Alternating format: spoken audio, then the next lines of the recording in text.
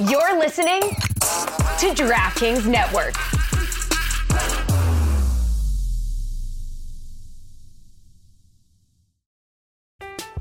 I'm Alex Rodriguez. And I'm Jason Kelly. From Bloomberg, this is The Deal. Each week, you'll hear us in conversation with business icons. This show will explore deal-making across sports, media, and entertainment. That is a harsh lesson in business. Sports is not as simple as bringing a bunch of big names together. I didn't want to do another stomp you out speech. It opened up so many more doors. The show is called The Deal. Listen to The Deal. Listen to The Deal on Spotify. When you need mealtime inspiration, it's worth shopping Kroger, where you'll find over 30,000 mouth-watering choices that excite your inner foodie. And no matter what tasty choice you make, you'll enjoy our everyday low prices, plus extra ways to save, like digital coupons worth over $600 each week. You can also save up to $1 off per gallon at the pump with fuel points. More savings and more inspiring flavors make shopping Kroger worth it every time. Kroger, fresh for everyone. Fuel restrictions apply. Guys, you know what I love? I love when the world seeks to validate our podcast as opposed to our podcast validating the world. Did you guys watch that Daryl Morey, Doc Rivers press conference at the end of their season? Yeah, they had to do it together. Usually it's like the GM does it and then the coach does it, but they stood up there together, hand in hand, I mean. Have you ever seen any pair of people more in disgust with one another but have to pretend to the whole world that they love each other? Oh, mean. I'm a child of divorce. What a silly question to ask. Of course, I'm familiar with that sort of tension. The day one Illuminati, episode 1, we talked about this, checks and balances. When that trade went down, James Harden to Philly, Ben Simmons to Brooklyn, that it wasn't done yet. The dots are being connected. The stars are aligning that Mike D'Antoni, we called it back in February. Mike D'Antoni is going to be the head coach of next year's Philadelphia 76ers. And here was the question from a reporter from Philadelphia asking Daryl Morey point blank. Can you assure the people of Philadelphia and us here that the head coach will be back next year? Yes. Okay, so... and now a different question. Okay. Well, you get one. All right. There you have it, guys. He said yes. They want to stay together forever. Ass on or ass off there? Oh, ass firmly on. Ass is firmly on. Wait. But when I initially heard this, I mean, I got to be honest. I was like, oh, well, Mike D'Antoni's not going to be the head coach. And then I sat on that a little bit and I realized, oh, there's something else going on here, isn't there? As we said in episode 8, Aggregators, with special guest Wozni Lambre of The Ringer, Doc can't walk away without his money, so he ain't going to quit. And Daryl ain't going to fire him and then have to owe him all that money. So we play this dance. So who wants to do this for longer? Yeah, so there's 3 years left on Doc Rivers' contract. So Daryl Morey has to say yes, that he's bringing him back because they have to show that they're going to go into this offseason in good faith. And Doc Rivers has to come out of the deal. Or they trade him to Los Angeles. Oh, yeah. That'll be the day. Hey, they had to hold on to that 2027 first-round pick for some reason, right? Oh, my God. So let me get this straight. Daryl just won a waiting game with Ben Simmons. He waited out Ben Simmons' value and traded him for former MVP. That part didn't work out, but let's not concentrate on that. Let's focus on how he made the trade that he wanted. I think I would have to side with Daryl here. I think I would go with Team Daryl. I think Doc is going to hang it up. I'm going Team Doc. Doc, get your money. Make that man fire you. Tom, you want to be the tiebreaker? Team Daryl on this one. Oh! Demo! My assignment. Uncover why the association inspires more conspiracy theories in volume and salience than any other U.S. sport. So you've heard of the Illuminati. The truth is out there, but so are lies. Your eyes can deceive you. Don't trust them.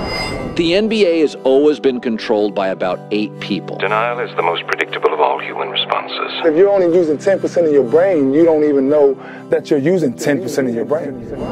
The NBA Illuminati. If coincidences are just coincidences, why do they feel so contrived? The Illuminati. But you start to follow the money, and you don't know where the it's going to take you. It is unspoken. They have influence among other players. The NBA Illuminati. I don't have time for your convenient ignorance. Maybe I'm a conspiracist now as well. That's all it took. Oh, we got books, we got schools. You saw a video on YouTube. Why my eyes, sir? You've never used them before. We are the Basketball Illuminati.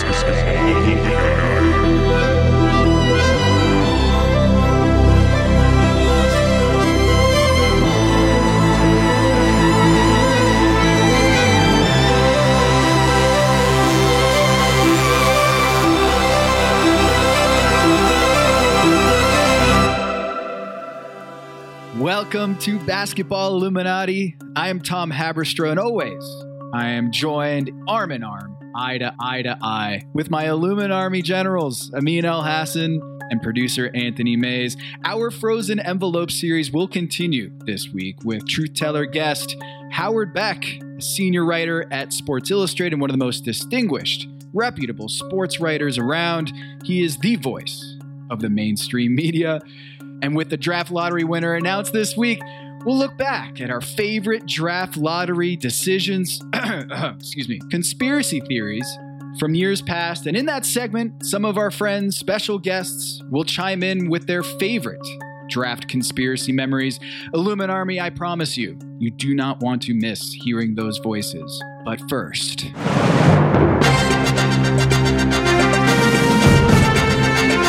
You are listening to The Agenda with Tom Haberstroh and Amin El Hassan.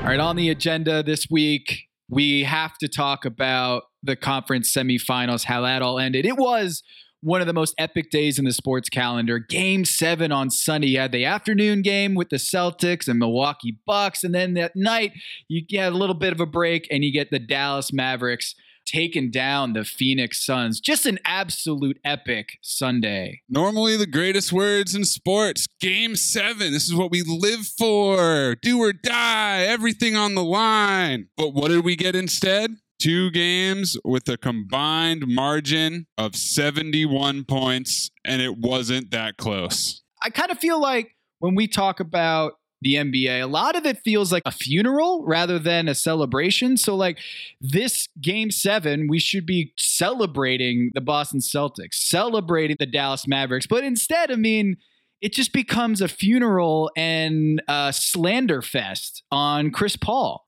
This is what the mainstream wants us to talk about, right? They want to talk about Chris Paul, and Chris Paul's a choker, and Chris Paul's lost 5 game 7s. Is he going to retire? Oh, man. My favorite one was, I learned this from Stugat, so take it with a grain of salt. The only player in NBA history to blow a 2-0 lead in a series 5 times. Is that right? Yeah, because you have to be good enough to go up 2-0, Stugat. There you go. Here's Tom, ladies and gentlemen. If you're listening and you're not watching, he just pulled out his Wake Forest cape and just tied it tightly around his neck, and he's got a big WF on his shirt, and he has come to save the day, to rescue Chris Paul from people like Stugatz, but also people like Patrick Beverley. Oh, man, Tom, you were talking about funerals, and Patrick Beverley put on his finest clothes and showed up to his biggest hater's funeral on Monday morning, bright and early. Finest clothes for Patrick Beverley. Is that like jorts and some Timberlands? And a white tee. And a white tee, exactly. An oversized white tee. Let's take a listen to what Patrick Beverley had to say. Man, ain't nobody worried about Chris Paul when he play Phoenix Suns. Nobody in the NBA. But what did I just say, though? And I'm just letting you know how NBA players feel and think. I believe you, but what I'm saying he's is... finessed the game to a point where he gets all the petty calls, all the swipe throughs at the end. I mean, this guy is out, man. We gonna be honest? We want to be really honest? Yes. He should have fouled out. He should have fouled out. The last game, too. You see the replay against Brunson, hit him on the shoulder, hit him in the mouth, ref don't call anything. If that's me, review it. Flagrant 1. If that's him, they don't call it. So let's not get it twisted, man. He should have fouled out. He can't guard. He literally can't guard. He can't guard. Yeah. He can't. Chris Paul can't guard anybody? Is that what you say? Did you see that? No, he can't. Everyone knows that. Excuse me. No. I don't know that. I haven't heard anybody tell me that. Because you haven't suited up. You know, guys don't like to tell you all the truth. You know that. Because they scared. They scared what you going to take with it. No, he's right about that. They will lie. He's honest. They will lie. That is true. He's not lying about that. CP can't guard nobody, man. Everybody in the NBA know that. Everybody know that. Anybody. What we call him? Cone. You know what you do with cones? Like when in the summertime, you got a cone. You make a move. What does the cone do? Stay still. Exactly. Yeah. He's a cone. Stop playing, man. Everybody knows that. Everyone knows that. It's just y'all don't want to accept it. Didn't you guys feel like it was too much of a coincidence that magically Pat Beverly is there on the set at First Take for this day? This day? No, Tom. Obviously, their producers have their schedule in line. They planned this weeks ago. This was a complete coincidence that Patrick Beverly came on to roast Chris Paul the day after the Suns were eliminated. I don't know about you guys. I had the biggest upset of the day being that Scott Foster wasn't assigned to that Game 7 in Phoenix until Monday happened, being supplanted with the biggest upset, which is Patrick Beverly found time in his extremely busy schedule to just squeeze in a little bit of media time. I mean, how about that? How does he do it? All the meetings and stuff that he's got going on. And of course, all the great stuff he's doing on the court. Sitting there watching, I'm like, wow, what if Chris Paul did win Game 7? Would they call off Pat Bev, be like, hey, man, better luck next time. We got to head back to that cardboard box. Oh, he makes like $13 million a year. I don't care. Boy, scared of Luka. Ain't nobody afraid of anybody over there in Phoenix, man. Everybody in the league knows that, bro. Like, it's just that y'all don't know that because y'all not in the locker room. No one's afraid of Phoenix. We wanted them. No one's afraid of Phoenix. I talked to some teammates. I ain't going to say who because I'm going to say who. Forget it. I talked to Paul George last night, man. Pat, ain't nobody scared of them. So those who are watching the whole Pat Beverly tour on First Take, they must be like, what is going on here? Damian Lillard actually asked the question on Twitter. What did CP do to you, bro? Look, he's been at him for a while. Patrick Beverly and CP, that tension has existed for a while. Remember last year, he shoved them in the back blindly as they were going to a timeout. And I never asked myself, Tom, how the hell this thing's even started? I just figured it's just guys in the league being competitive. It's not. A few weeks ago, Patrick Beverly was on JJ Redick's podcast, and JJ, who was on First Take much of that Pat Beverly car wash, he asked him about a month ago, what happened with Chris? What was going through your mind? You know Chris, so people don't understand. I know Chris. Right. I know Chris. So people don't understand. People don't understand. Me and Chris, what we have has been going on since I was in high school. I got invited to a LeBron James camp. You know, the big Nike LeBron James camp when he was in college. Ironically, my roommate at the time, Stephen Curry. And people don't know a lot about that. Me and him, every basketball camp, USA team, he's my roommate. Every single time since we were younger. Sick story there. So you're on a certain team and you get a chance to play against LeBron. I think OJ Mayo was there and Chris Paul was there. I killed them, destroyed them. I'm talking about in front of every NBA scout out there. I'm just a sophomore in college. I'm going at them every play. I'm calling them a child. And then I see them in the NBA. So, of course, that energy is going to roll over to the NBA. This guy. All right, so this whole LeBron James Skills Academy, Nike basketball camp, I don't think people realize how big a deal those things were back in the day and why, like, Patrick Beverly, if it indeed is true that he absolutely torched Chris Paul and the rest of them at this camp, why that's such a big deal and why that lives in his head after all these years. Okay, so first of all, let me just point out the rife inaccuracies going on there. Back in the day, Nike had these skills camps. There was the Kevin Durant wing camp. It was first Steve Nash, then became Chris Paul point guard camp. It was the Amari Stoudemire, and I can't remember who else was the other big man that transitioned to after Amari. Point guards, wings, bigs would all go to these 3 separate camps. And then high school players. And then the best high school players from these camps will ascend to the LeBron camp. At Akron. And this is, I think, 80 of the best high school prospects come for that camp. Yep. And so the general gist of it was you had the best high school prospects getting real-time training from the best of the best that Nike had to offer. And of course, this whole thing was to make these kids want to be Nike athletes and keep this whole machine running. But the other part of it is beyond the high school campers, the camp counselors were all current NCAA players from Nike schools. So Patrick Beverly was a camp counselor and Steph Curry was a camp counselor and so on and so forth. And the beauty of this was at the end of the day, there would always be these scrimmages where you got to play with these guys, right? And that was a place where I know on the scouting trail for us, it was important intel and information to see how these guys fared playing against NBA players. So this Patrick Beverly game obviously was on your report, right? I mean, because if he's out here torching OJ Mayo and Chris Paul, this has got to be scouting lore. Right. So first of all, OJ Mayo would have been a camp counselor as well. This is 07, 08, right? The other part of this is Patrick Beverly mentions being a roommate with Steph Curry and having a room with Steph Curry at all types of events. Since high school? Yeah, since high school. That probably wouldn't have happened since Steph Curry wasn't really on the circuit in high school. He was one of the least regarded prospects. He did a couple of AAU stuff, but that was with his AAU team from Charlotte that had Anthony Morrow and a couple other former NBA players on that squad. He wouldn't have been at USA basketball, whereas Beverly, believe it or not, actually was a more heralded prospect in high school because he was coming out of Chicago. I believe they did the Hoop Dreams sequel, and it was about Patrick Beverly and some other kid. So the idea that Patrick Beverly would have destroyed OJ Mayo and Chris Paul on the basketball court just doesn't ring true for a couple of reasons. Chief among them, Patrick Beverly wasn't that kind of player in college. I scouted him, and pretty much the scouting report of Patrick Beverly is exactly what he is now. He was going to be a good defensive player. He was a tremendous rebounder. That was the thing that popped off the screen when you watch him play. Despite being of short stature, this guy rebounded. But don't take my word for it. I'm going to read an entry from Draft Express. Thanks to the NBA's hand-checking and other defensive rule changes, scoring point guards are starting to come into fashion while Beverly was at Arkansas. Unfortunately, he spent a lot of time as a two-guard during his sophomore season and was not a particularly productive distributor, nor was he an explosive scorer. Yeah, that's Patrick Beverly. Despite stellar 3-and-D statistics, his diminutive side and lack of demonstrated pure playmaking has him in the dreaded tweener zone at a time when combo guards are starting to gain popularity. So no one ever had him as this guy that just delivered buckets. But forget about opinions. My opinion, Draft Express's opinion, whoever's opinion. Here's the more important part.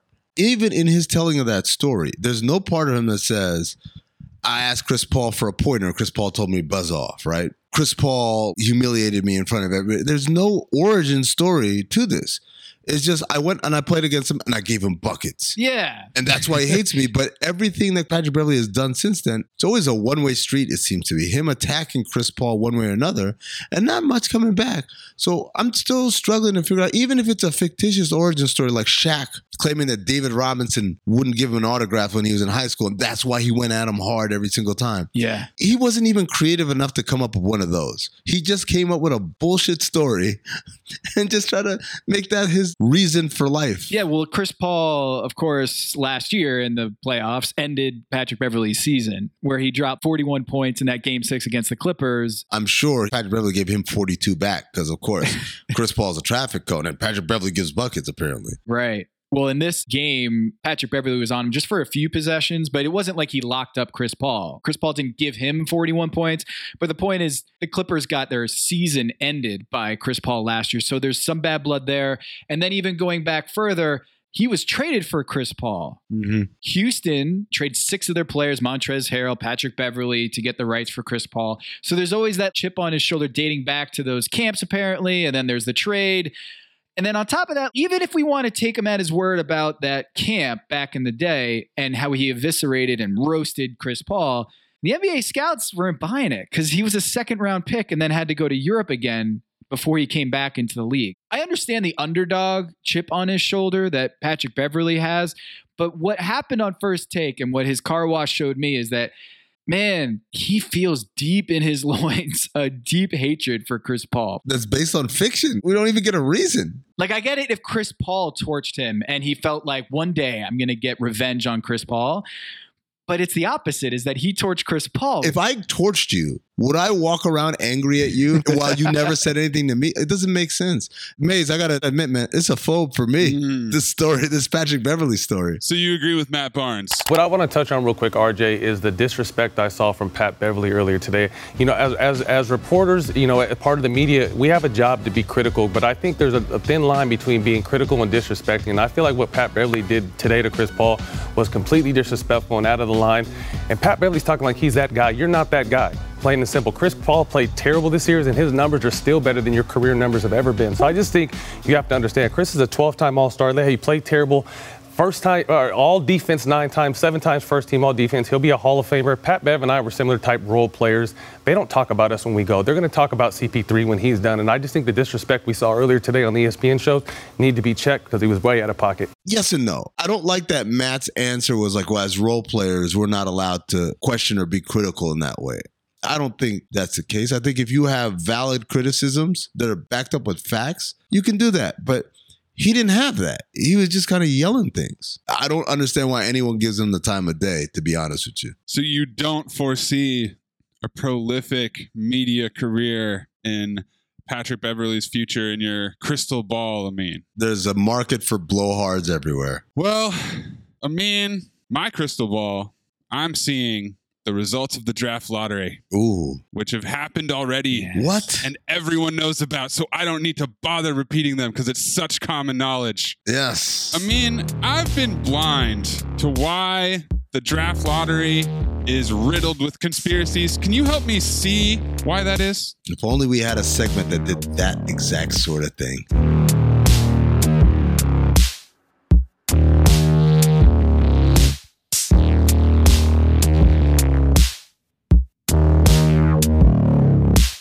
For those who don't know, when we started up this podcast, one of the central events that we needed to go long on, go deep on, drill down deeper, was the draft lottery. If you think that the NBA is ruled by a cabal of 7 people, that cabal waits until the draft lottery to pounce. That is one of the central tentpoles of the NBA. And here we are, draft lottery. That cabal is a ping pong ball.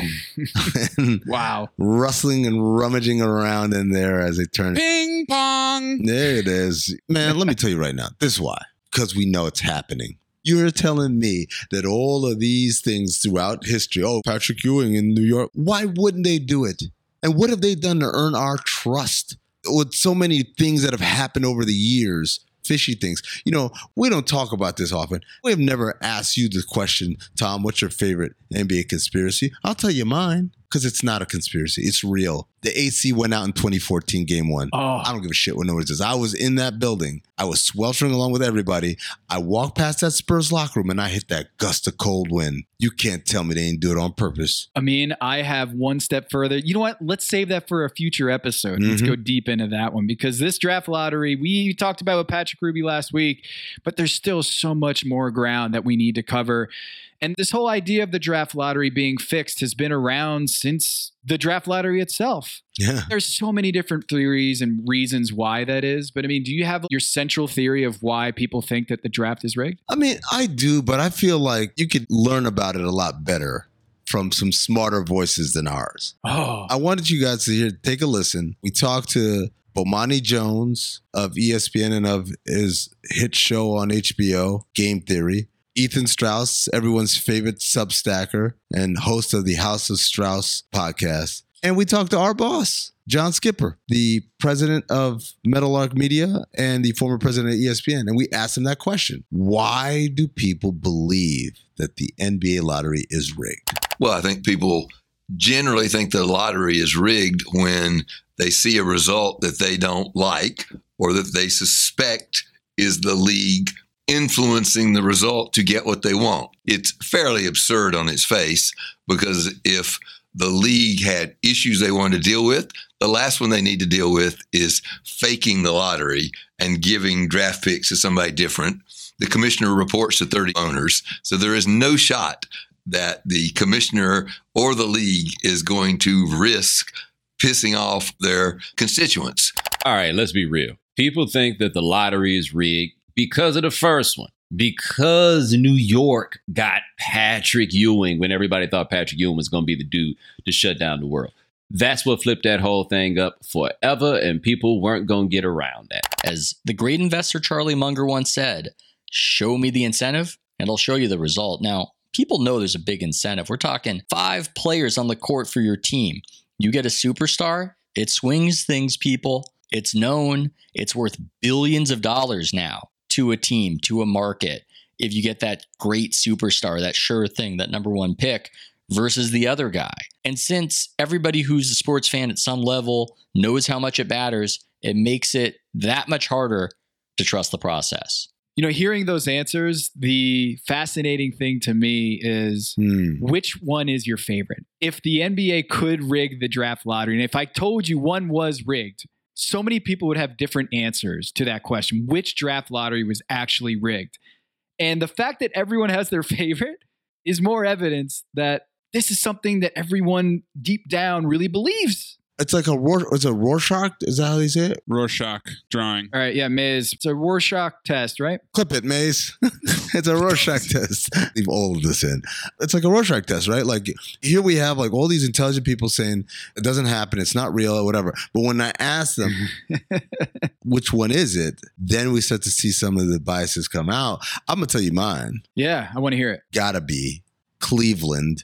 2011, the Kyrie Irving draft. The patron saint of basketball Illuminati is out there on the board. They get the number 1 pick the draft after LeBron leaves them high and dry. I know what you're thinking. Well, I mean, when LeBron left, Cleveland was one of the worst teams, so it's not that big of a stretch for them to win the lottery. They get the number 1 overall pick with their massive amount of ping pong balls. Yes, that would be true if that was how they won that lottery.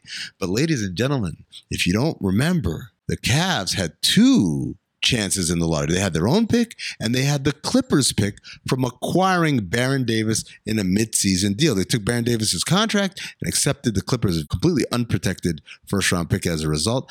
That pick had the 10th best chances of winning the lottery, which comes out to 2.8%. And that 2.8% chance ended up going number 1. The Clippers couldn't have envisioned it. Nobody could have envisioned it. Nobody other than the Illuminati. Everyone knows about the decision, Amin.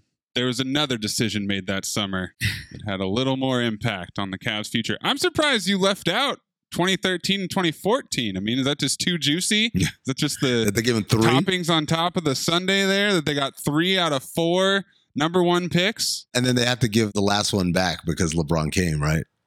Because LeBron returned, they're like, no, it's like a refund. You got to refund that one back. And so they redistributed it back to Minnesota. I also love a good makeup lottery win. When the league just feels like they need to throw an organization a favor. And I'm going to none other than David Stern, our favorite, squashing the Chris Paul trade. R.I.P. R.I.P. to the legend, David Stern. He knows where his own body is buried. Chris Paul was supposed to head to the Lakers. That was nixed. That was blocked. Instead, they ended up with him going to the Clippers, and the Hornets got back the Timberwolves' unprotected first-round pick. Uh-huh. And then that turned into number 1 pick, Anthony Davis. Just like that. I love how they do it, though, man. You see how they do it? They make you think, oh, that team's bad. It's not a stretch that they won the lottery. But they don't win the lottery with their own bad pick. They get someone else's pick. And how they got that someone else's pick is that the root of all of this. Now, I know what you're thinking. Anthony Davis is no longer on the Pelicans. They have a new number 1 pick in town. So let's go to Bomani Jones for a little more on that. Okay, cool. Now, you want to talk about years where I'd be like, oh, I see why you might think the lottery was rigged. 2019, when the Pelicans got Zion after they had lost Anthony Davis, or we knew they were losing Anthony Davis, this team that the NBA wants to keep in the league. Now they got the superstar. Oh, okay. And the sneaky one, 2007, where the league knows they're moving the Sonics out of Seattle to Oklahoma City, and Oklahoma City winds up with Kevin Durant, and the team left in the Pacific Northwest gets Greg Oden, who's supposed to be a foundational piece and player. You want to talk about a couple times where it looked like that thing was rigged? Those would be the 2 times that I would point to. These are all very reasonable selections here by y'all, but I got to go with 2016. Are you trying to tell me the Philadelphia 76ers? That was my best Stephen A impression. But 2016, guys, you remember this? Dikembe Mutombo tweeted out congratulations to the Sixers on grabbing the number 1 spot in the NBA draft hours before the actual draft lottery took place. What? Just a coincidence that Dikembe would have that information and tweet it out. Oh, deleted, total joke whatsoever. Not true, right? Total mishap by Dikembe Mutombo. By the way, he doesn't make mistakes. Dikembe Mutombo never makes mistakes. And secondly, consider the backdrop here. We had the process is dead. Sam Hinkie is gone. The NBA brings in the Colangelos, the head of Team USA basketball. Wait, the NBA brought in the Colangelos? Oh, sorry. I wasn't supposed to say that out loud. Oh. The Colangelos are running the 76ers. Brian Colangelo and his father, Jerry Colangelo, are coming in to save the 76ers.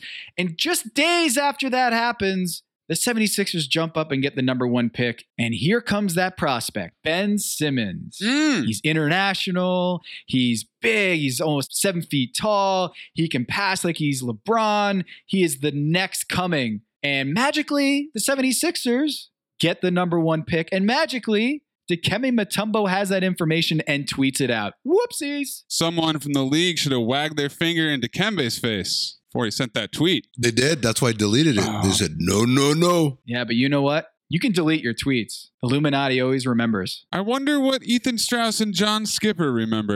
I'm a traditionalist. I'm old school. We're going 1985.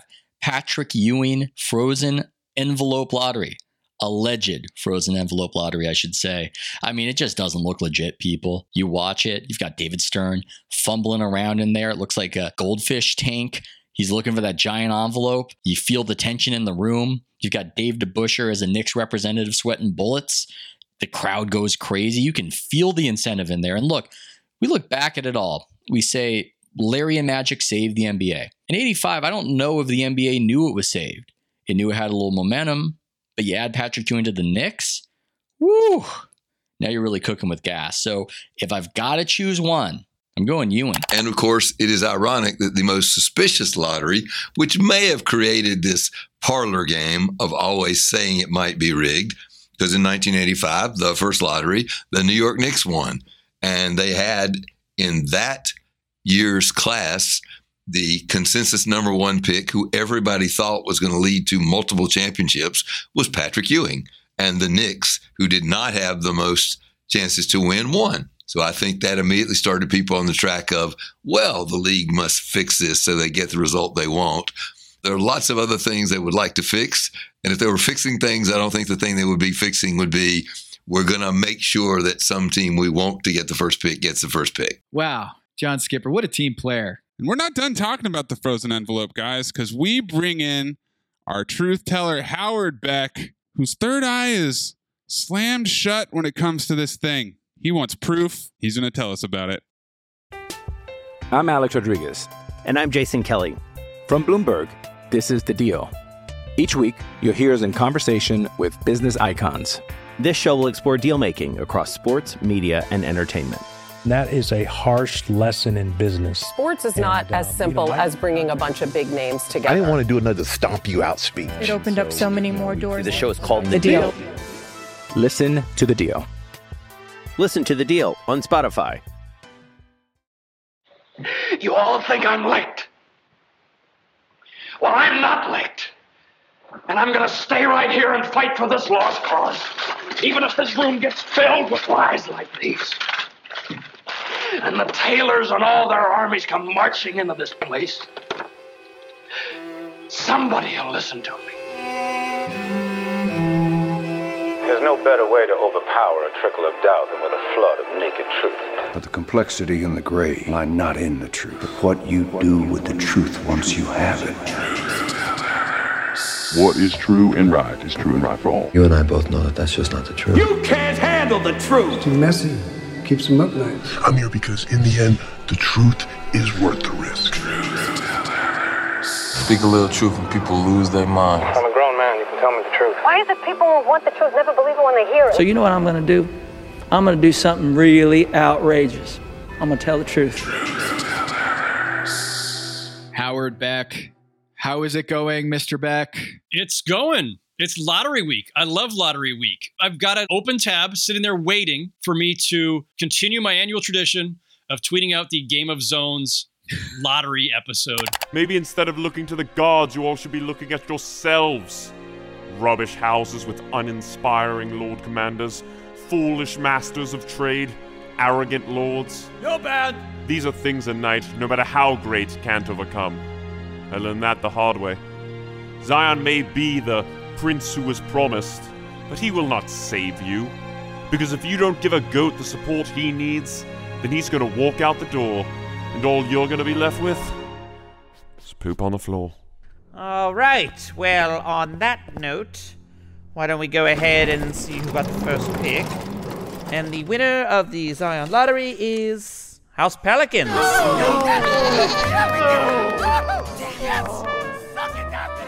Which is one of the greatest Game of Zones episodes of all time, to coincide with one of my favorite NBA things of all time, the lottery. I'm going to tweet it out on Tuesday in the hours leading up to, because that's what we should do. It should be part of our lottery day tradition. I'm curious, do you guys think Tankathon, this is like their Christmas? Tankathon.com, like this is the time where everyone's on there. They're hitting simulate. For sure, except, I mean, the thing is with Tankathon, it was a smart idea, right? During the tanking era, the process era Sixers, ooh, everybody's like tanking. That's all anybody's talking about. The league's obsessed with it. The media's obsessed with it. And as they created that site, I feel like it's post-tanking kind of vibe now. Wow. Like, it's not that teams don't do it anymore. What? You heard it here first, folks. Wow. Howard Beck says tanking is over. Wow. Is Tankathon as relevant in 2022 as a website as it was in 2015 is all I'm saying. I think it's even more relevant. How about that? It's more relevant than it's ever been before. Well, you know, the draft lottery holds a special place in the NBA fan lore because of the fact that it is random, it's a drawing, but it introduces a lot of shadowy, a dark hand. We already talked last week about 1985. We were supposed to get you on for that, but we canceled because we found some evidence that you are not a believer. You're a denialist on the 1985 fix was in, that David Stern rigged it so the New York Knicks would get Patrick Ewing and win all these championships. And we found some film, Howard. I've never really understood why exactly. This one, of course, is the king of all the conspiracy theories. It's one of these things where it's fueled mostly by just cynicism, suspicion, and, you know, maybe even envy of fans of teams that didn't get Ewing. But it's not fueled by any actual facts. Why it lives on, why it was hatched in the first place as a theory is absolutely beyond me. Howard, we had to cancel last minute. Ladies and gentlemen, allow me to present to you the face of the mainstream media, Howard Beck. Yes. That's way too much responsibility for me to carry. No, you canceled for, among other reasons, you got a much better guest. You got Patrick Ruby, who has written extensively on this for stories that have both appeared and not appeared. Mm-hmm. That was a fantastic episode with Patrick Ruby. I think I was vaguely aware of the broad conspiracy theory in sports story. I have a recollection of that from years ago. I didn't realize about the other story that had been spiked. So great stuff with you guys and Patrick Ruby. I like that. No, he's deflecting. Yeah. He's deflecting. Howard, there was no cross-country flight that you supposedly were on. It was us who canceled on you, not you canceling on us. Yeah, it could not have been that I was possibly out in San Francisco hanging out with the Warriors, getting exclusive one-on-ones for a feature that I'm working on. Ooh, easy flex. Wow, Armstrong. He plugged it. Nice. Flex guy. Alexander. Wow. Let's warm up Howard with what we want to be a staple of Basketball Illuminati. What's your favorite basketball conspiracy theory? So it's funny because, as you guys saw in the film that you referenced, Bleacher Report, my previous employer, had done a little documentary, whatever, on frozen envelope, all that stuff. And I was the voice of skepticism there. We can come back to 1985 eventually if you guys want to. I am staunchly anti-conspiracy theory on almost all counts. I dismiss most of this stuff out of hand. I think people just love spinning this stuff. They love talking about it. A lot of people who passionately talk about certain conspiracies, I'm not sure even they believe in them. It's just kind of fun to perpetuate and speculate on. And I think most of them are utter horseshit. There's not a shred of evidence for any of them, including 1985 and Ewing, by the way. However, I do have one, and I want to just preface it by saying this. I'm not saying anything untoward happened. I'm not saying I have proof of it happening. I'm saying, like every other person who ever says I'm not sure. You're asking questions. That's what we do here. We're not accusing anything. We're just asking questions. Yeah. The 2011 dunk contest, ladies and gentlemen. I love this. I was there that day. So that is the Blake Griffin jumping over a car, not just any car, but a Kia. Right. NBA League sponsor Kia. Mm-hmm. JaVale McGee had one of the greatest slam dunk showings in the history of that competition. The totality of JaVale McGee's performance that day should have been enough for him to win, but it comes down to the finals of Blake Griffin versus JaVale McGee. The problem is before we get to the finals, there's a bunch of stuff. I won't go into it. You can find it online, folks. You can Google it. There are plenty of people who have gone way down the rabbit hole. Do your own research. They did their own research. No, but you can actually see in real time in the arena that day, it looked like Blake had gone on a couple of the early dunks, and he kept advancing anyway. And look, I don't believe in conspiracy theories in general. I don't even like perpetuating this one because I don't like giving life to the people who believe in all of this stuff being rigged, and any piece of it being rigged means that they'll now believe in all of it. But I'd forgotten this part. I went to YouTube just to go remind myself, refresh my memory of Blake Griffin's dunk and what happened before the dunk. You remember what happened right before he jumped over the car? I do not. They brought out a freaking gospel choir. Oh, yeah, that's right. Yeah. Kenny Smith comes on the court, grabs the mic, does a whole big to-do, this big roll-up presentation before they then bring the car out. Ooh, the car. But they had a gospel choir came out to sing, I Believe I Can Fly. Over the hood of a car, not the actual car, the hood of the car. Don't get me started on how overrated the dunk was. Or you can get me started. That's fine, too. Well, it's part of it, right? It's part of it. The fact that he won the competition is... Well, hold on. Let him arrive at that point. Because, see, Howard's a skeptic, but you could see the third eye starting to flicker in his forehead. Like, kind of. I just did the Doctor Strange movie over the weekend, so the third eye thing is really freaking me out. You are now called before the Illuminati. So the car is clearly already in the arena, ready to be jumped over. And again, not any car. Blake Griffin has said in subsequent years, he had a different car in mind, some kind of convertible he wanted to jump over. And the league said, no. It has to be a Kia Optima specifically. Mm-hmm. The newly redesigned Kia Optima. Yeah, wow. So what happens if Blake Griffin doesn't make the finals of the slam dunk competition? They didn't do the car in the first or second round of dunks. They were clearly saving it for the championship round. So what? He's going to get eliminated early and they're never going to bring the car out. They're never going to bring the gospel choir out that they've already paid for.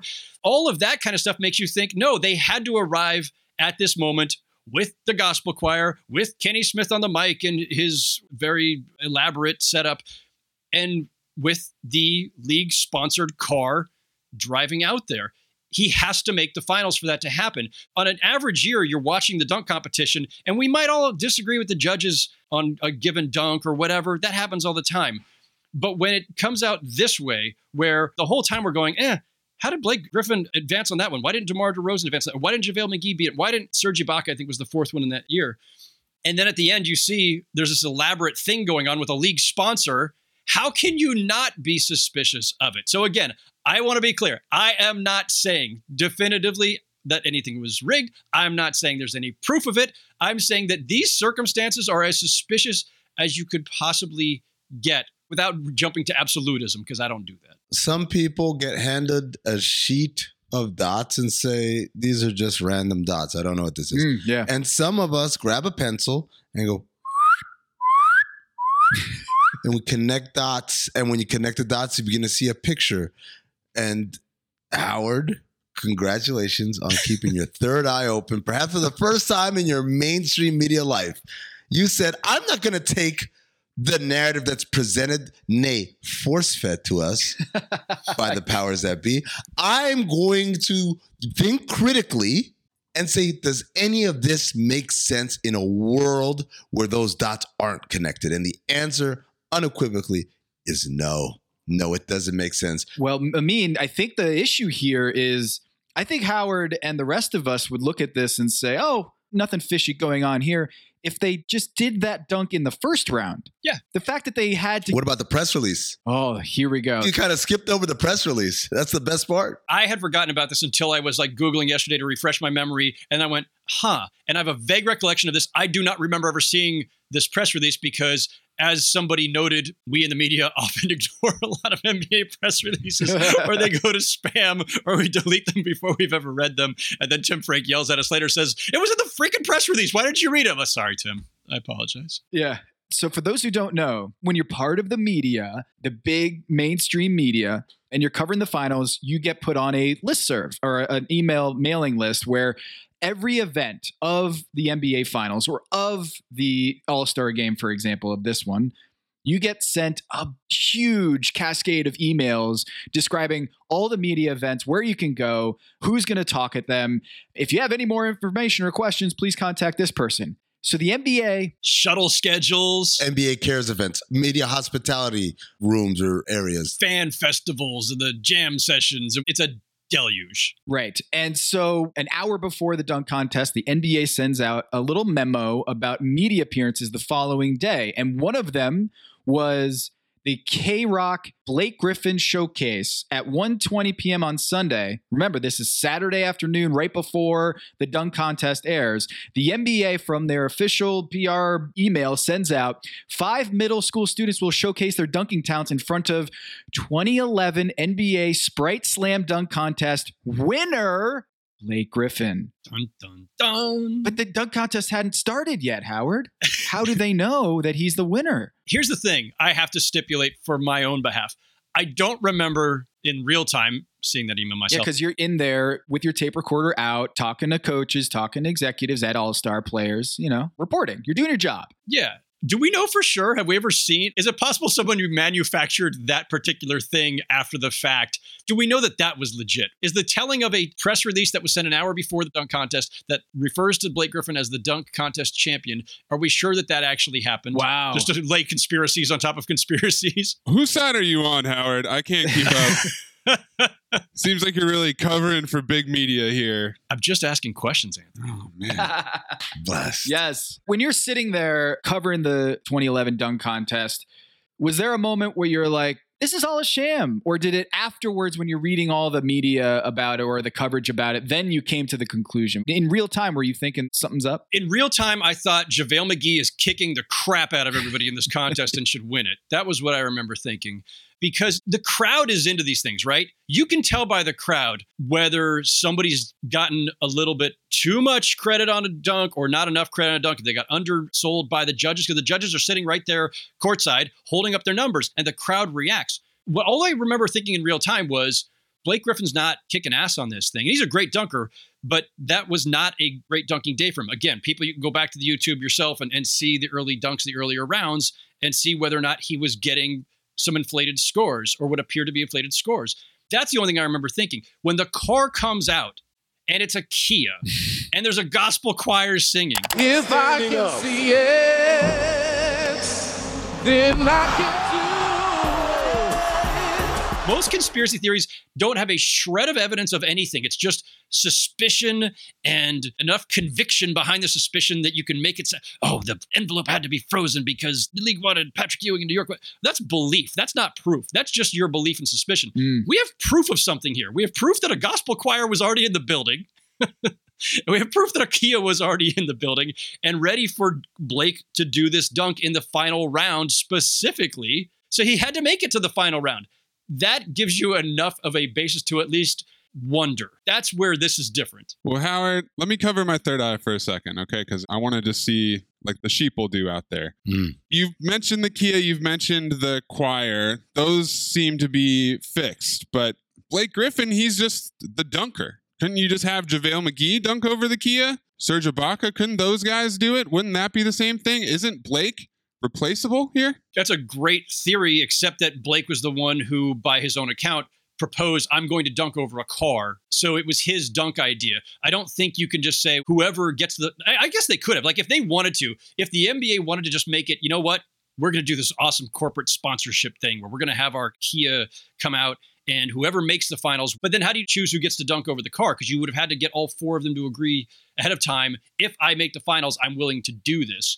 Maybe not everybody would have wanted to do it. It was Blake's idea anyway, so there's that piece of it. So, no, I don't think that that is a mitigating theory. Howard, I hear you, and you keep taking pot shots at this 85 draft lottery. Yeah. You did it in the video. You're doing it again here on the podcast. I'll be honest, man. You're our first guest with the third eye firmly shut.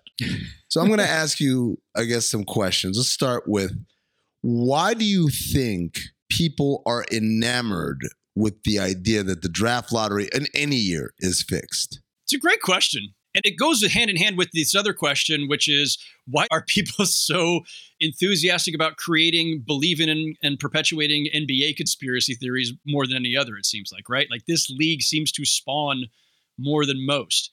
I don't know what the answer to that is entirely. Some of it, and you guys touched on this again in the pod last week, people should go listen if they haven't already, but David Stern as commissioner projected this all-knowing, all-seeing, all-controlling figure, right? And David flirted with that. He kind of enjoyed it. He would wink at it. I don't think any of it actually happened that way, but David, it was both a strength and a weakness. He's sometimes a little too glib. He sometimes gets a little too cute. He sometimes likes throwing his weight around and doing it in a way that encouraged people to believe a lot of things about him specifically, and by association, the association. So I think there's a lot of that. Other things have happened along the way, right? The Tim Donaghy case happened. That happened. It spawned a bunch of other things. It gave people reason to believe a bunch of other stuff that has no proof to it. We only have proof of Tim Donaghy doing what he did.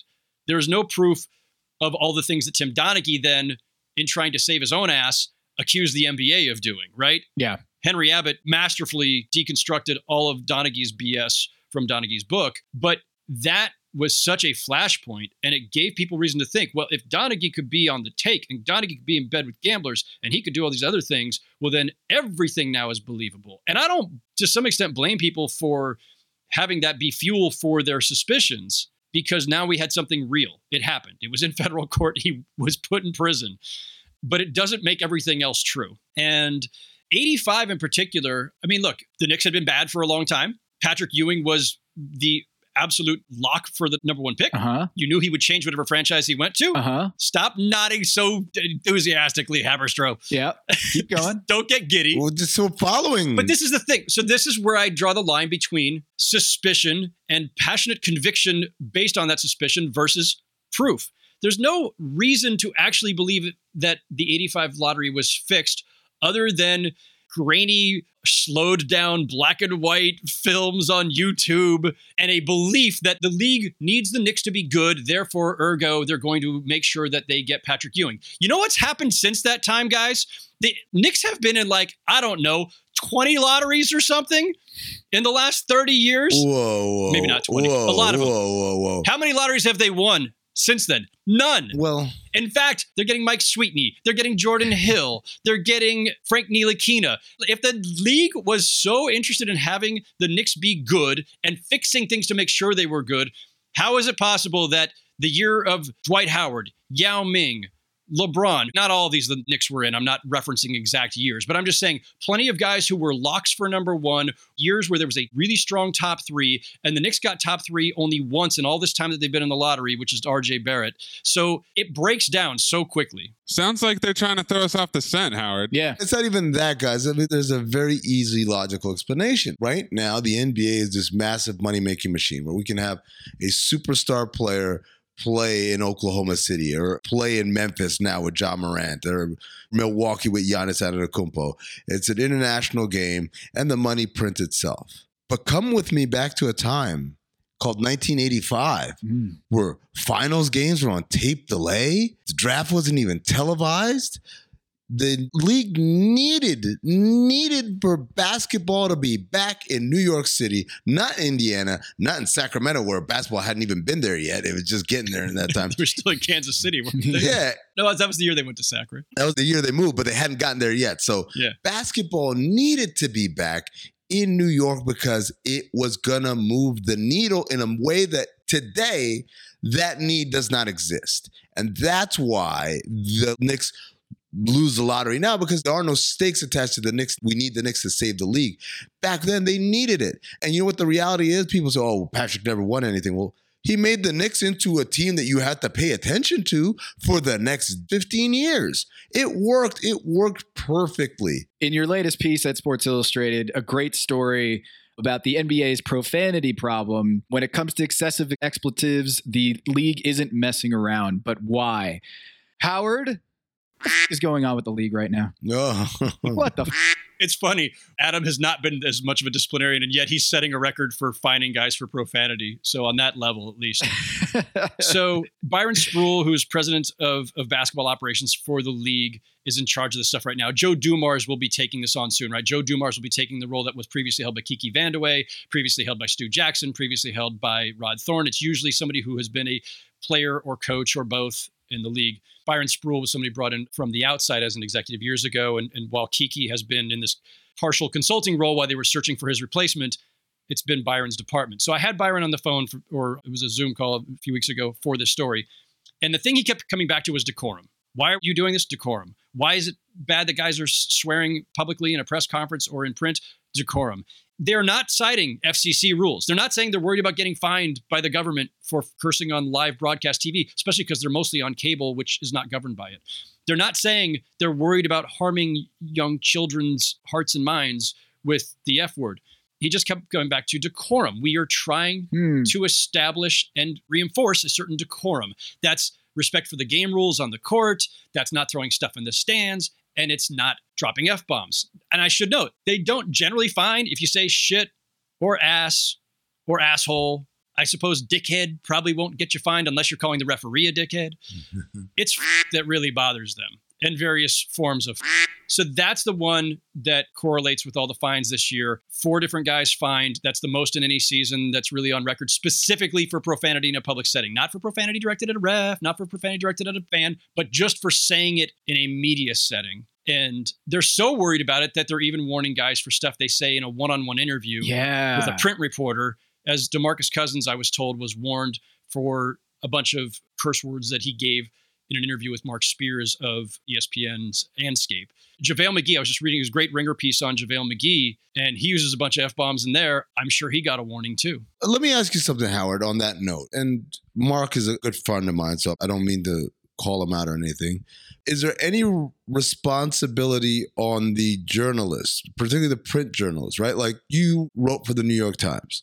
If I said to you, it's a fucking travesty what's happening with the league in this regard, you wouldn't write, it's a fucking travesty. You would write, it's a expletive deleted, or it's a bleeping travesty, it's an effing. You would find some sort of euphemism that gets it across that I use strong language, but doesn't necessarily feel the need to hammer home the heavy F-bomb quote. And I find that more and more now. It used to be when I was growing up, you would see something like that in Rolling Stone, right? Rolling Stone would drop the F-bomb in there. But if I'm reading the New York Times or the Daily News or whatever, like they clean that stuff up for you. And it seems like now the mainstream publications, not just the kind of highbrow, whatever you want to call Rolling Stone, they're all printing everything. Is there any responsibility on the media side to protect the person speaking, or does that take away from the authenticity of the message? It's a great question, Amin, and it kind of overlaps with what the league would pose also. The league would say, why are you guys printing this? Kind of in the same way you're asking. You don't have to print that. So, for example, my current employer, Sports Illustrated, allowed me this exception for this story because I thought, listen, guys, if we're going to write about this, we got to make the right impact. And besides that, I want to have some fun with this and make it at least semi-lighthearted. This is not the most serious issue in the world. And the word is not really that big of a deal, to be honest, in the year 2022 for most people. So they made the exception. Sports Illustrated allowed me to use and some other profanities in the story. But in general, the rule at Sports Illustrated is someone drops an F-bomb, you either say, as Amin said, put in a parenthetical, expletive deleted or something, or you might go F dash dash dash. And at the New York Times, they didn't even do F dash dash dash. Now, they made some exceptions of their own during a recent period of time due to a recent person who we will not discuss. But the Times in general, and certainly during my 9 years there, if a guy said that game was a f***ing travesty, I would have to write, that game was a travesty, he said, adding a profanity for emphasis. Because the Times doesn't do parentheticals either. You can't do anything within the quote marks that is not part of an actual quote. So the Times had its own very strict rules. At SI, it would be, that's a F dash dash dash travesty. But The Athletic prints profanity in full routinely. The Ringer prints profanity in full routinely. Many other more modern online publications and outlets do it. All that stuff's on Twitter. If you're sitting there in a press conference and there's 50 people in there, 30 of them might leave the profanity out or edit it for Twitter. The others might put it in full. Somebody's actually going to have it on their iPhone and post the video. You can't protect anybody from anything on this, even if you ever could. Certainly in today's media age, and this is where the league's concern comes in. People are going to see it and hear it, either firsthand or eventually on social media. You're not bleeping it out. A lot of this is going out live over the air or to somebody's phone. And so I can decide to edit it myself, but somebody else in the room is not going to. Amin's question was more about the one-on-one, right? So should Mark Spears, my friend as well, shout out to San Jose, should Spears have edited that out, whether it's to shield the reader, because, hey, it's not necessary. The reader doesn't need to hear DeMarcus Cousins cursing. You could say that. Or I should do it to protect DeMarcus Cousins now that we know that guys are getting warnings and potentially fines. This is where I have a real problem with what the league has done and the extent they're going to. You want to fine a guy for cursing on camera in a press conference? I don't think it's necessary myself, but it's not my league to run. Fine, do what you got to do. If a guy curses to me and I run it because I think it's germane, I think it helps bring to light how passionate somebody was, how angry they were, how upset they were. And there is an authenticity that comes with their full language in its entirety. That's my call as a journalist. I get to decide what quotes I use from somebody. I shouldn't have to sit here and worry now, oh no, I'm now putting this guy in harm's way because the league's going to crack down on him. Right. It's too strong of a word to say censorship, but it's like this preemptive censorship. It's basically saying like, now we have to be the gatekeepers on player profanity publicly. That's not my job. If you want to threaten them and get them to stop cursing to me and in front of cameras, fine. If they comply, fine. If they don't comply, it ain't my job to protect anybody on this, and it should not be my responsibility. Howard, you put me in a real f***ing conundrum here, because that's what I do. I don't know whether I'm supposed to keep these f***s in this podcast. You said you had to go to your editor and ask for permission to drop all these bombs in your article. Normally they wouldn't. What are we allowed to say? What aren't we allowed to say? It's driving me nuts here, man. Yeah. I will assure you, I cannot be fined by my employer for any that I have dropped on this podcast, and I assume that Dan Lebitard is not fining anybody on this staff. So they find people for using wrong names and different terms. They don't have a swear jar. Like Amin tried to institute on our podcast Cinephobe multiple times. What's Cinephobe? Cinephobe is a podcast where Zach Harper and Amin El-Hassan watch movies that are poorly rated on Rotten Tomatoes and ascertain whether they're accurately poorly rated or they just didn't get a fair shake. Produced by me, wherever you get podcasts. I don't know how many times I have heard that summary. Not enough is the answer, Howard. Howard, I got one question on this story because as I'm reading it and hearing that the NBA might start going into NBA players' podcasts and starting to litigate that or policing the language used on that podcast, which shouts to Andre Iguodala and Evan Turner at Lebitard and Friends Network. Watch out. The NBA is coming for you, Andre. Oh, no. God, Andre. Yeah, Evan can say whatever the hell he wants. He's retired. Yeah. Evan's fine. Andre's just slipping in the chat like, all right, say this because I can't say it because Adam Silver's coming after me. As I'm reading that, Howard, it reminds me that the NBA, there's a gray area of what they can police and what they can't, and they will decide to what lengths they will go to police a certain thing that they deem to be a problem. Which brings me to this. There's been a lot of flopping in the NBA in the postseason and a lot of theatrics there. And I know this used to be a huge initiative for the league. They introduced the flopping fines a few years ago, and there have been no flopping fines. And for that matter, I can't remember a flop warning happening very recently. So your experience is that the NBA chooses what they're going to police based on what they think is the flavor of the month or the mole that they got to whack. Yes. And then these things tend to fade. But the flopping hasn't faded. No, it has not.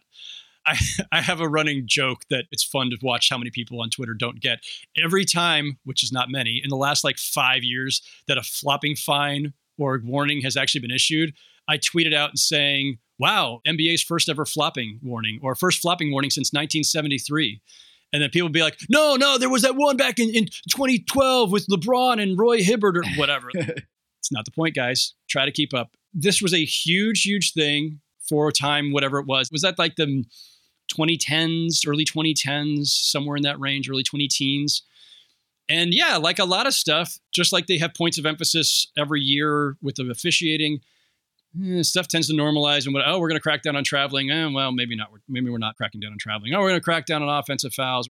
This happens a lot. The flopping thing is kind of hilarious though, because they made such a huge deal out of it. And it's been a total failure. They don't enforce it though. That goes to your article on profanity is like, this is a fruitless endeavor. It's a waste of time to penalize NBA players on their language. You're probably more likely, if you message it enough, maybe you think you're more likely to get guys to stop cursing publicly because that's an easier thing to do, right? You could probably stop yourself from dropping the F-bomb more easily than in the middle of a game, especially a heated playoff game that you're really trying to win. If you think that the embellishment is going to get you somewhere, you're still going to do it, right? You'll risk the fine, you'll risk the warning, whatever.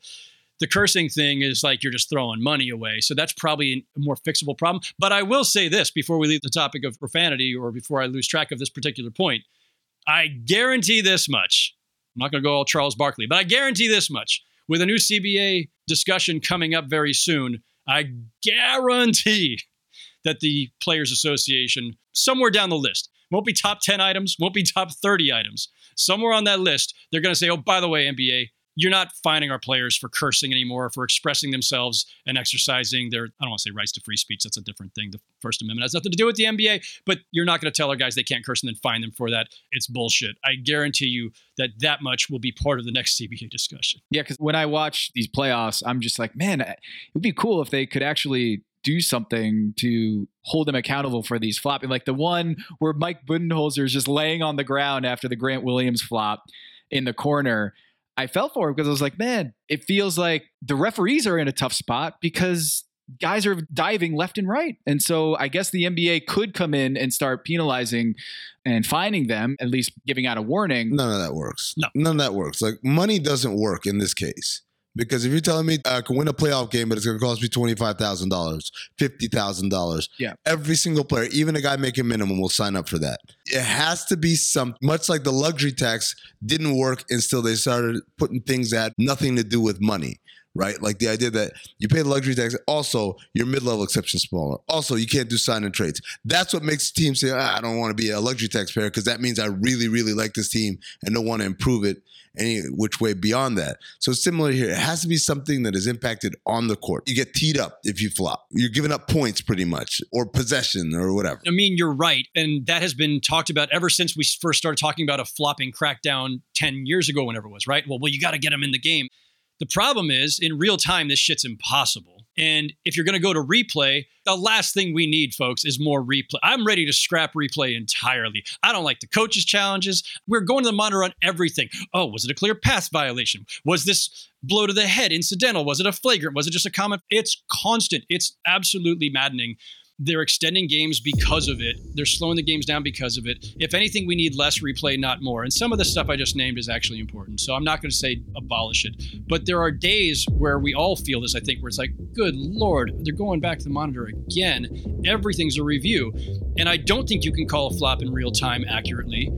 And so if you want to make that the penalty, because that's the more effective one and the more relevant one, is to be on the court in real time, sure. But it's going to require a review. Do we really want that? I'll tell you what we don't need to review, folks. Howard Beck was not a flop in his appearance on Truth Tellers. What an excellent, excellent segment from him. I'm just mad that now we can't have Kia as a sponsor of the show. Cancel the choir. Send him home.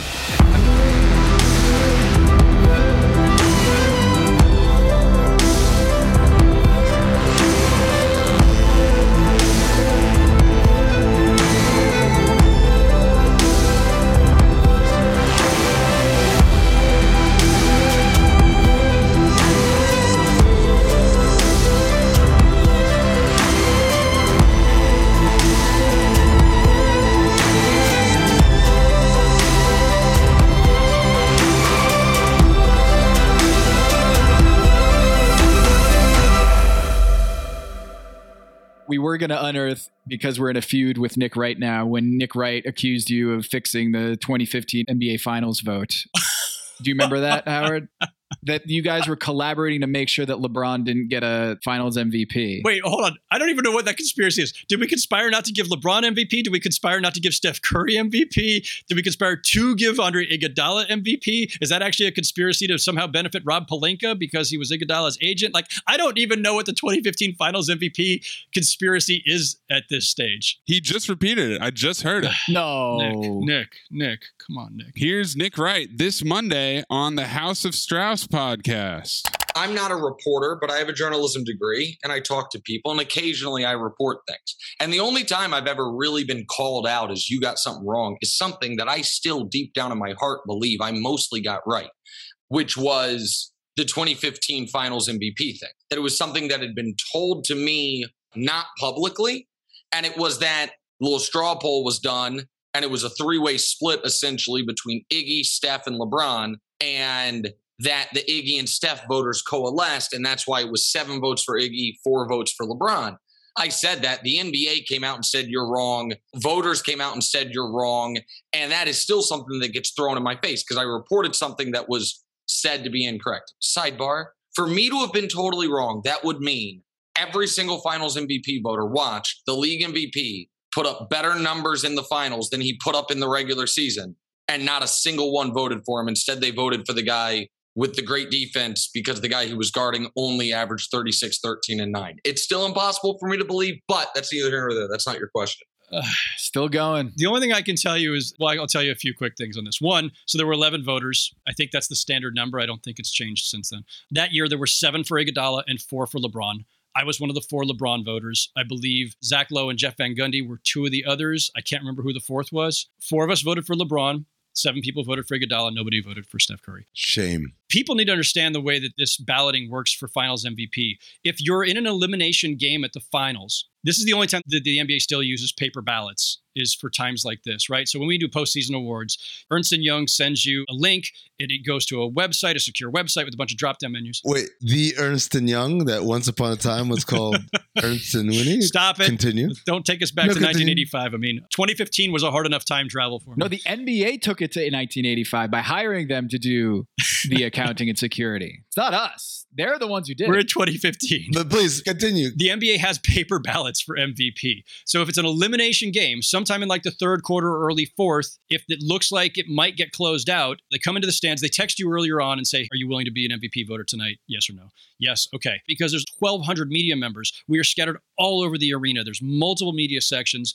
So they're coming to you. Somebody walks up, quietly hands you a piece of paper. Here's your ballot. Thanks. Okay. Tuck it away. Sometime in the fourth quarter, if it looks like it is going to be closed out, the championship's going to be won, write down the name. PR person comes back, collects your ballot, whatever. You don't know who the other voters are. There's no way of knowing that. You don't know how anybody else is deciding. Nobody off of a losing team has ever won finals MVP aside from Jerry West 500 years ago. He was the first one. First finals MVP they ever gave out was to Jerry West as a loser. The bar has to be really high for somebody to do that now, right? And I thought LeBron had crossed that bar in 2015. He was the best player in the series, as far as I was concerned, by far. Steph Curry had a good series. Klay Thompson had a good series. Iguodala had an important series from the Warriors' perspective to win it. But had anybody been outstanding in the way that we normally expect finals MVP or MVP of any event? I would say halfway through game 3, throughout game 6, Steph Curry was outstanding. Okay. He was outstanding. And that's one of the great tragedies of history is that the general public does not remember this. It's only 7 years ago, but somehow it's a race. Everyone's like, oh, Delhi locked him up. Delhi played well in game 1 and game 2, or it might have been halftime of game 2 where they said, why are you doing this? And then he ended up putting Delhi in the hospital and no one remembers that. But I get your point about LeBron being outstanding throughout all 6 games. Sure. Some people already do feel this, and we may decide later. I may even, at some point upon reflection, think, man, maybe we messed that one up. But I would suggest that I did not mess it up because my feeling was LeBron was the best player in the series, which I still think was the case. If you want to blame somebody, I'm going to throw under the bus the 7 Iguodala voters, because if you're going to vote for somebody off the Warriors, then it should have been the guy who's responsible for that championship more than anybody else, which is Steph Curry, and not Iguodala. But to the conspiracy stuff, we don't even know who else is voting. Right. We don't know how they're voting or why they're voting. The idea that voters amongst themselves or the league somehow got involved, that can't even happen. It's impossible. Not by timing, not by where people are sitting in the stands. They can't confer because you don't even know who the other voters are. You may not be anywhere near them. It's absolutely ludicrous. And again, big fan of Nick's, but it's irresponsible to make this into a conspiracy if he's still doing that. What the just happened?